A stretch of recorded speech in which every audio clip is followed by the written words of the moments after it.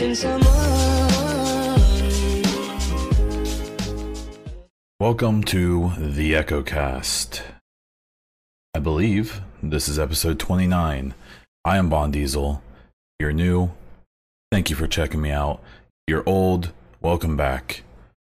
We're going to do things a hair different this time. We will not be doing a speculation kind of discussion because I'm going to primarily focus on the state of the game this week with Thylander and some Division news involving Ubi Day and Julian Garrity. And we're going to answer a few questions from my lovely listeners. So, let's just jump into it. First, quick content updates. My giveaway for the Division 2 t-shirt and hoodie are still going on. They'll be going on until the end of the month. You can find the link on my Twitter. You should be able to find it wherever this podcast is posted. And you can also check it out when I am streaming. The only other thing I really have is that as of the recording of this on 10/14/2018, or 14/10 for you crazy Europeans, there are 152 days left until the announced release of Division 2. That said, state of the game recap. Big stuff. So, we had the Rebel Shield came out on Thursday. To get it, all you have to do is wave 15 of resistance on any world tier. So if you're having trouble finding people to play with, you have a decent tactician build, and you do world tier 1, you can get to wave 15 pretty easily, and you actually don't have to beat wave 15. If you're by yourself, knocking out those 4 hunters can be a bit tough, especially at world tier 5, but you can do, you just have to get to a world tier, to the level 15, wave 15, and you'll be good. So, do it. The recording for it is pretty cool. I like it. I think that the recordings for these shields are going to get more and more impactful, especially probably the last, well, we only have 4 more left. It's kind of crazy to think that we started with 12, and now we've only got a few months left, therefore only a few shields left. So the meat and potatoes of this state of the game. Frederick Thylander, commonly known as the gun guy, but he's actually a whole lot more than that guy. He is the 3C director on Division 2, which to translate essentially means anything the camera does, anything your player does, player movement, things like that, he is in charge of it, as well as many other people who help him out. So he was on the show to primarily talk about the recent dev blog. That dev blog talked about guns, talents, exotics, things like that. So he decided to give us a little more clarity, answer some questions that he saw in the community. And the thing he started with was talking about adding the rifle category. He talked a little bit about how in the real United States, if you found guns around, there'd be various types of guns you would find that we already had categories for, such as shotguns, pistols, things like that. But one category they wanted to add was this rifle category, which was semi-automatic rifles for the most part. If you're not from the United States, you may think that we're a lawless area where everyone has machine guns and that's the way it goes.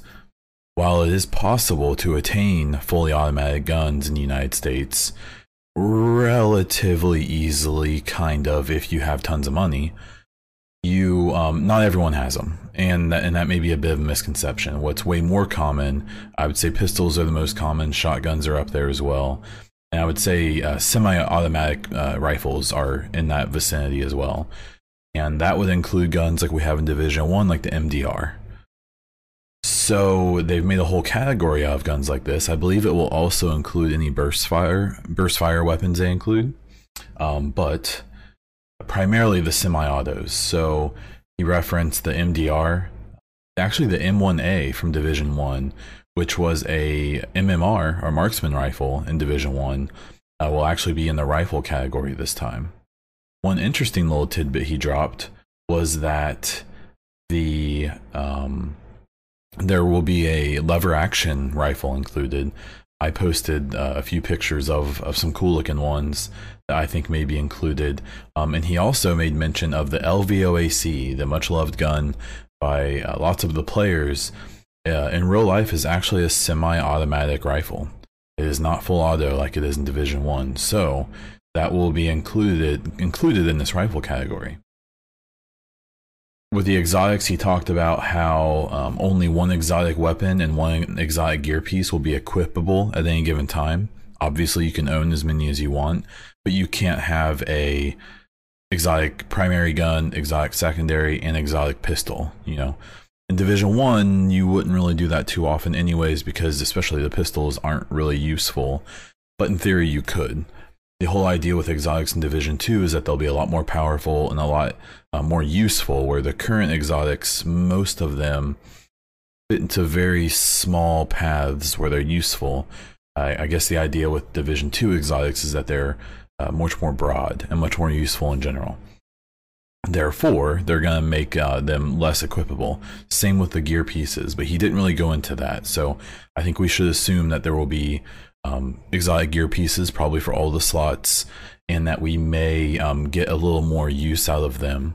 Things like the ninja bag, Barrett's chest, those things were relatively useful to most people, but then other things like Colonel Bliss's holster and Pharaoh's mask, maybe not so much. He talked about all new exotics being in the game as weapons. The old exotics such as the House, Devil, and Heel, as well as others, will return but as high-end regular guns. All of the exotic guns will be new guns that we haven't seen before. And then he did confirm for Mr. Hamish himself that there will be an exotic bolt action rifle. So look forward to your sniper needs. He talked a little bit about weapon mods. His biggest thing was talking about how they want weapon mods to be a way for people to make the guns feel the way they want them to, rather than Division 1, where it was basically just a best in slot for any type of gun you were using. He talked a lot about weapon talents, and this was probably the most of the information we got, which I thought was personally really interesting. He talked about how each high-end gun will have 3 weapon talents, similar to how it does in Division 1, but they'll be set up differently. The first talent will always be an active talent. The active talent will be kind of like what we had in Division 1, but they will also have a augmented reality UI. So there's a talent that's a kind of like Striker, that the more hits you get in a row, the more damage it does, but it only goes to 15, I think, or it did in the demo. And as you're hitting targets, a little counter would pop up saying how many hits you had. This is very basically the Predmark UI that pops up when you're hitting shots. That there's going to be something like that for each of the first talent slot area. The second talent slot on the guns will have impact on stability, accuracy, optimal range, and things like that. These are talents that in Division 1 most people just rolled off or didn't care about because they just weren't as useful as the damage dealing talents. So now the second slot will only be these. So there's, you won't just throw them away because they're useless, because they're all you can get in the second slot. The final slot being the holstered slot. In the holstered slot, this is where this talent will only work. It will only impact your character when this gun is not in use. What's interesting about that is that now it's kind of like Alpha Bridge from Division 1. So you'll have your primary gun that you're using. It has 3 talents on it that you like, but then you're also going to want to be mindful of your secondary gun and its 3rd talent and how useful it will be for that build. And even your pistol, I believe he said, will have a holster talent as well. The other thing to consider is that if you have good holster talents on your primary and secondary gun, you may even have a pistol that's very useful. So I wouldn't be surprised if there's a holstered talent for the high-end regular guns, shotguns, rifles, things like that, that give you more pistol damage. So that you can have 2 of those guns with that 3rd slot talent for pistols. You can use your pistol and maybe it'll actually be useful. There's a lot of people who wish that there was a way for the pistols to be useful, because in some situations they may be better, especially close combat. We'll have to see. After the state of the game, Marco Style did ask for some clarification about the holster talent, in that whether or not it would also work while the gun wasn't holstered, which seems a little backwards to me, but it's good to at least know. And Thylander actually responded basically saying they haven't decided if the talents will only work when they're holstered, or if there may be some third piece, like third slot talents that may work no matter whether they're holstered or not. It seems like that's a thing they're still trying to balance and figure out. A big part of this also was all new talents, no returning gun talents from the old game. I wouldn't be surprised if we see some variations of the old ones. But it doesn't seem like there's going to be any copy and paste, which is awesome. I'm also hoping that there's going to be significantly more, and I believe during the state of the game he mentioned this, that there's going to be a lot more talents in general for the whole pool. One last thing that he mentioned was the P90 is confirmed. While I have always believed the gun is in the game because it's the actual gun part of the sensor turret, other people want the actual gun, and that's fine. Now we have it. And I've asked Thylander personally to make it the worst gun in the game because of how much people focused on it. Obviously, I don't really hope that. It actually could be a really neat gun because it fires a somewhat more rifle-like round than a submachine gun, but it's in like a submachine gun format. So it's an interesting gun, and I'm curious to how useful it's going to be. So my reaction to this state of the game was pretty excited. The rifle category, I actually still love the MDR in Division 1, even though I know it's probably not the meta gun to use. I really enjoy using it with like a tactician build and things like that. It's just a satisfying gun for me to use personally. I don't really care for many of the MMRs, just because I don't think they're as useful, except the Devil. The Devil is actually probably one of my favorite guns in the game as well, from a fun standpoint, not necessarily from a best gun to be using standpoint. I really like the idea of the exotics. I really like the kind of Destiny-ish system of only having one exotic gun and one exotic gear piece equipable. I think that's going to allow them to make the exotics significantly more powerful and really useful. I think that also adds the ability. My prediction for a bit has been that I think gear sets are going to work differently, where you may potentially, they may only have like 3 pieces. So then you'd still have to think about the other 3 pieces of gear, and or they may do something like where we have to, it's like classified, where you have to have all 6 pieces potentially to even use the gear set. So then if these exotic pieces and these brand sets are really powerful, you'd have to make a genuine decision. Like, is this 6-piece gear set really worth it for these kind of specialized talents? Or would I rather have an exotic piece and 5 brand pieces? I think people are a little worried about build diversity and stuff in Division 2 with some of the things they've heard. I personally think it's going to be more varied than it's ever been, but we'll have to see. The weapon mods, I've kind of expressed my opinion on that. I think that it's a good system. I think there's never been a time where I've been farming for a weapon mod and got one and been like, yes, thank goodness I finally got that stability hand guard. You know, I just don't care. Like, that's one of the places that I was okay with them changing up that system a bit, and now it's going to just be a lot more standard to know that I personally like to use this and this and this on ARs, while someone else may like it to use something differently. And it's just going to be a lot more standard rather than kind of the worst grind in the game, in my personal opinion. The weapon talents is easily the most important thing I think he talked about, and talking about this new system where instead of having 3 talent slots on guns that all pull from the same pool, now what we're going to have is the first slot will have its own pool of active talents, damage talents, things like that. The second slot will have its own pool of things like stability, accuracy, optimal range, things like that. And then the third slot will have this new holstered pool. And in one, it's going to make guns a little less powerful from talents, because you can't just have 3 damage talents stacked, right? So you're going to actually care about things like stability and accuracy and things like that, as long as they make those stats like worthwhile, right? That if you have 0 accuracy, it's significantly different than if you have 50% accuracy or even 100. You know, those things need to be worth going for. So I really think that this is going to be cool, because it's going to make you think so much about the guns that you have that you aren't even primarily using, and it's going to just make you think more. I've always said with Division 1 and now especially Division 2, the more choices we have to consciously make about our build, the better for the game. I'm really excited too about the rifle category, because what that's going to do is that now there's going to be able to be talents just for the rifle category in that slot 1, maybe even the slot 2, and maybe even the slot 3 that are specifically for semi-auto rifles and maybe even burst fires. The semi-auto rifles I really have a lot of hope for, because I actually think the MDR is a really satisfying gun to use. And then after playing Destiny 2, I know the scout rifle in that is kind of hated on a bit because it's not as powerful as maybe it should be. I still find them really satisfying to use. And then the fusion rifles in Destiny 2 are really fun as well, and I hope that maybe there's a little inspiration going into the burst fire guns in Division 2 from those fusion rifles, because they feel useful. They feel like you can use them and not just instantly be behind the curve. And then the P90 getting confirmed, thank goodness. Now people will stop asking for it. Who knows what they're going to ask for next, but whatever they do, maybe it's going to be something that they want. Okay, so that was State of the Game. It was awesome. I really am excited for more of those in the next few months.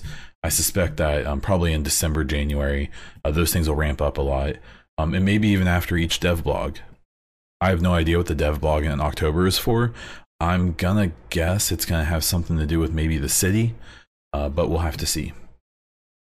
So the next part of the podcast I want to talk a little bit about is the Ubi Day presentation in Japan, where Julian Garrity spoke.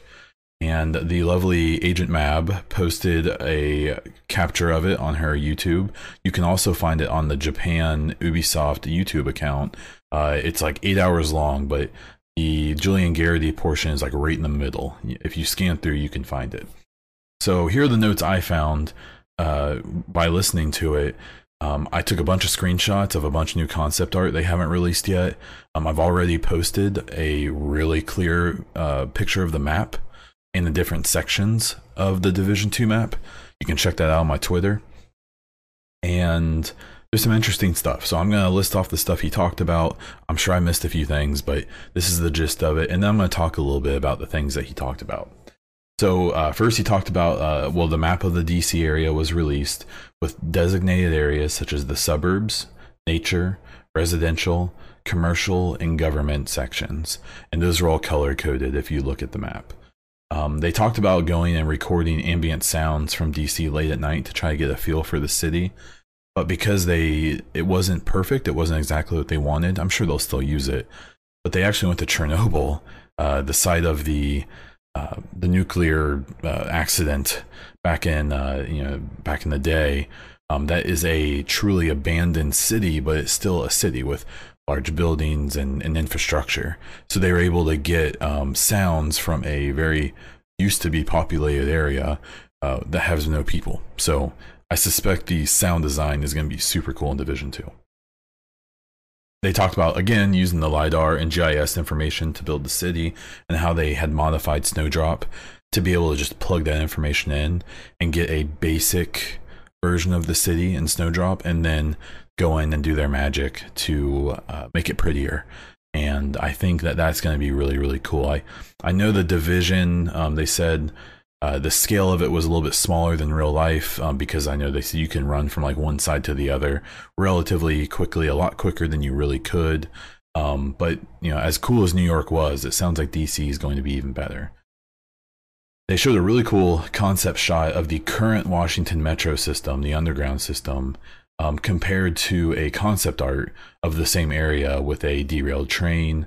And Julian specifically talked about the many secrets that will be down there for us to find. He talked about concept art of Roosevelt Island that had a crashed Marine One helicopter.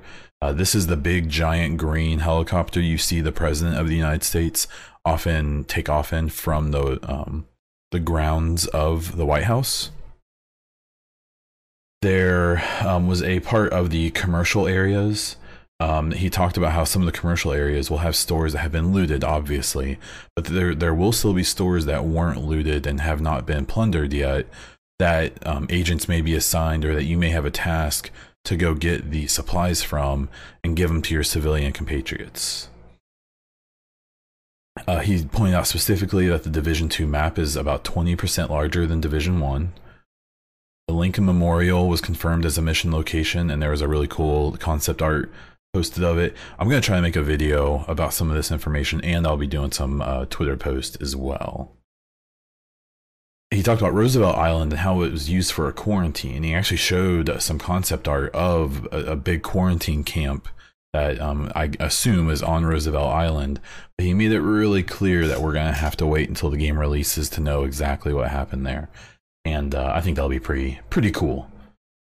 The White House was described as being severely damaged and needing to be rebuilt by the agents. And it sounds like some of those rumors about the White House being the base of operations may be true. He did specifically talk about how the president is the only one in the country who has the ability to tell the agents what to do as a whole faction. He talked about the Air and Space Museum, how it was an armory during the escalation of things, and how that makes it a very popular place for the Shade agents and the enemy factions both to want to explore and do supply runs at. He said that there will specifically be DZ information released in November or in December. And then during the Q&A, one of the people asked when the beta will be out, and he said early of next year. I was actually predicting December since they're doing more betas, but that may not be true. Maybe those details aren't set in stone, but we'll have to wait and see. He did confirm as well that Keener will be involved in the Division 2. I think for a lot of us lore hounds, I think that that was kind of obvious. But for people who play through the game, it's been 2.5 years since they played it. Maybe they thought that they'd move on to a new villain, new whatever. Nope, Keener's there. Even though I think our relationship with Keener is going to be interesting. Okay, so my thoughts on this. I think a lot of this stuff kind of explains itself. I do think a lot of the things are interesting with the White House information, the Air and Space Museum. I think that the information about the DZ, that'll probably be the dev blog in December is my guess, where they're going to start talking about the mechanics of the DZ.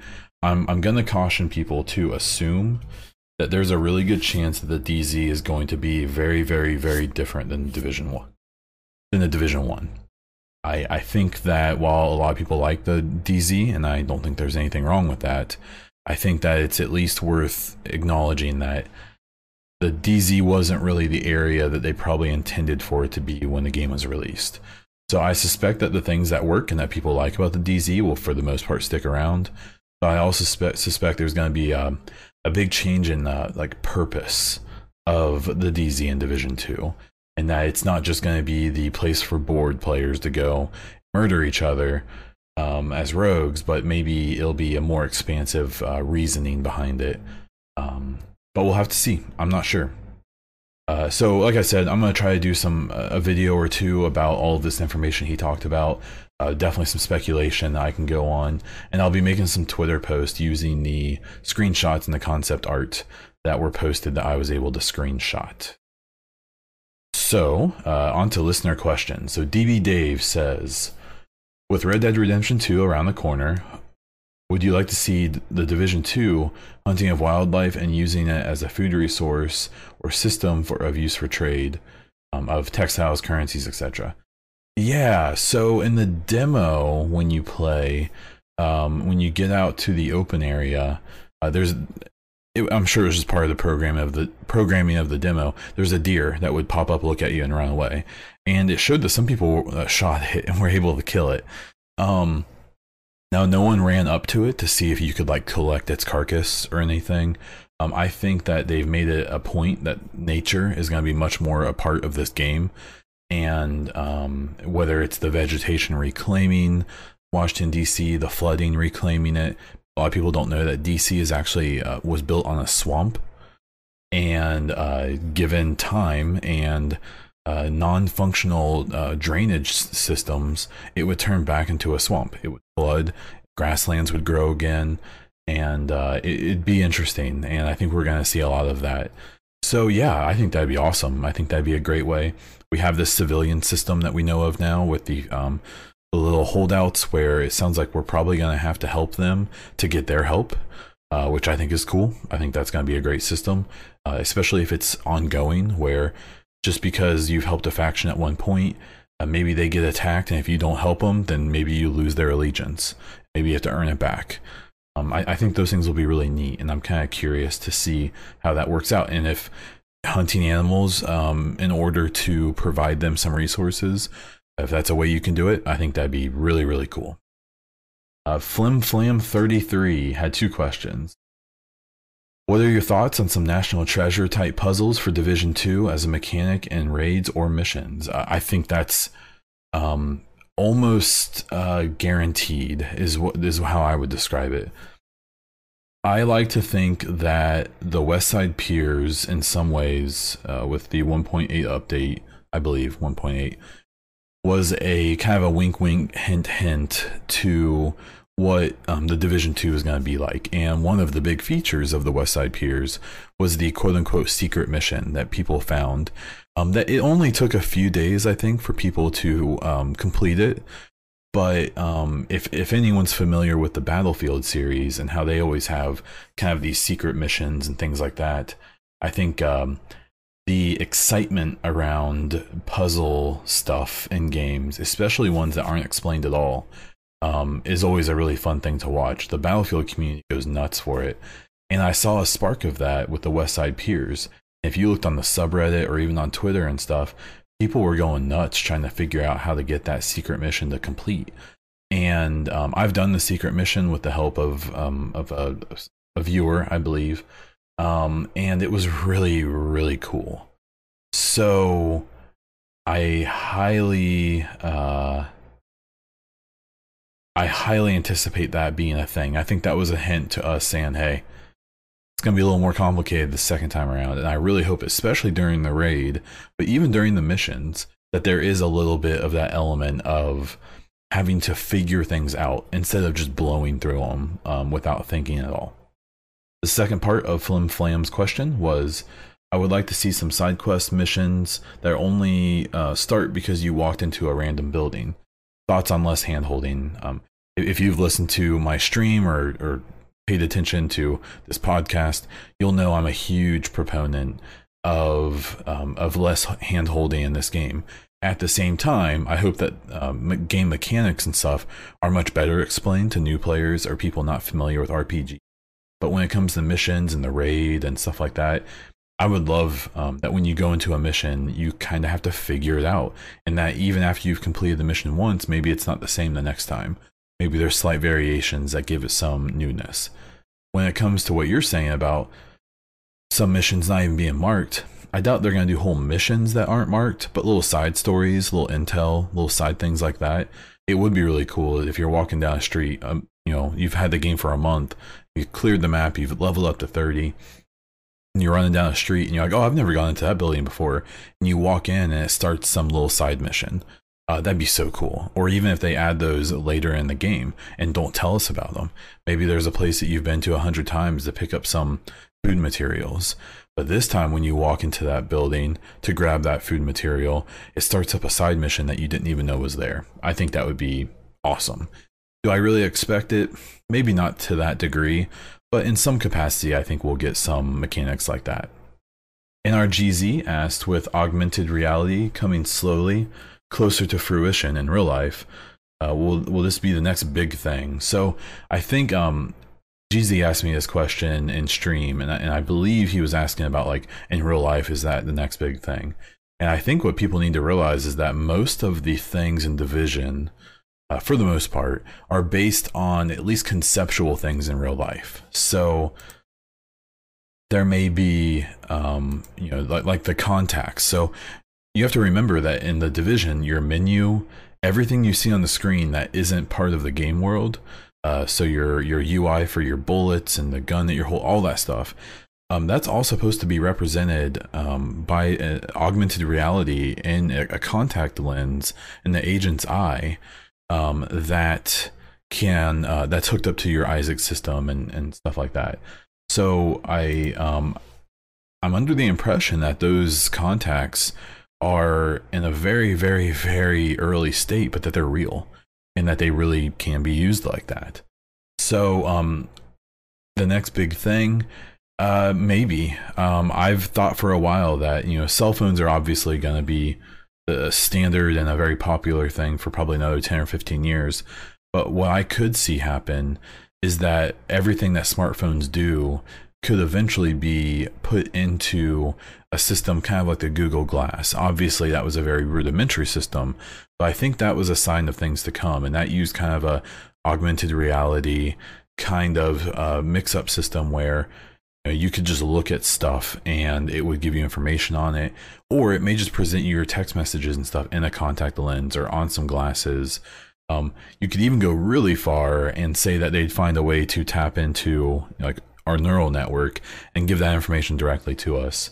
If you ever watch the Joe Rogan episode, his podcast with Elon Musk, he said that the biggest issue we have now is that we can process a lot of information quickly, but we can't communicate it very efficiently. And that this idea where we could eventually communicate information without speaking words or typing would increase our efficiency. That's going pretty sci-fi, but it's probably not completely out of the future's possibilities. So AR, next big thing, maybe. It'd be pretty cool if it was. I just hope it doesn't go badly. So we'll have to see. I don't want to see Facebook ads pop up in the middle of my sleep. The last question was by Pudinum. I'm sure I destroyed that, and I apologize. But he said, with the Division and more likely the Division 2 lacking in the clan-style club system, what ways do you think you can get the EchoCast community to get engaged in playing together? So I responded to this on my Discord, but the clan system in Division 2 is actually confirmed. In the first gameplay trailer we saw, they very not very subtly hinted at it and showed us that there's actually a whole category in the menu for the clan system, and your player's name in game has the clan tag attached to it. But that said, does that mean it's going to be a crazy super feature rich system and it's going to provide us everything we want with LFG and stuff like that? I think it may, but maybe it doesn't. And even if it does, that's not going to eliminate the creation of groups and LFG and all that outside of the game, right? Right now, that's all we have, since there is no clan system, since the matchmaking system is okay, but especially on platforms like PC, people can have a lot of trouble finding groups to play with just randomly. So there's obviously a ton of Discords, websites, forums, all that stuff that have LFG and things like that. When it comes to the EchoCast, I don't plan on going anywhere. I plan on continuing to do these podcasts weekly, and I have little doubt that on the Discord or even on Twitter and things like that, I'd be happy to try to facilitate some of that working together and things like that. The community is rather small right now. We don't have thousands, but we can only keep growing, and as we do, I'll be more than happy to try to push that stuff forward. So that's what I have. That's the podcast this week. I was trying to make this one not an hour and a half long like some of the recent ones have been, with me just gabbing on for hours and hours. As we get more and more information, I do plan on bringing some guests in here and there to talk about things we found, to give you guys a different perspective on the news, things like that. I still don't think we have quite enough information for me to do that yet. I think I would like for us to have a lot more stuff set in stone before we start debating. My goal is to try to bring people in who don't necessarily think exactly what I do. I talk about it a lot in the stream and stuff like that. I don't really expect to speak for you guys. I don't expect you guys to want me to speak for you. And I'm perfectly happy to disagree with people on stuff. And if anything, I think that makes for good discussion, and it solidifies your ideas better when you have to have them challenged. So as we get more information, especially about the DZ, PvP, the raids, how the gameplay is going to work, different mechanics and systems maybe we don't even know about yet, I can't wait to do that. That said, if you have any questions you want me to discuss on here, even just some topics, feel free to let me know on Twitter and Discord. I always make a post every week on both of those mediums, asking people for questions or topics that they want me to cover. You can catch the EchoCast on Anchor, iTunes, SoundCloud, and YouTube. I'm trying for Spotify, but we're not quite there yet. You can find me on Twitter, YouTube, and Twitch as Bondiesel. You can find me on Instagram as Bondiesel_Twitch. Again, new and old, thank you guys for checking this out. I can't wait to cover more of this stuff in the future. Thank you, and until next time.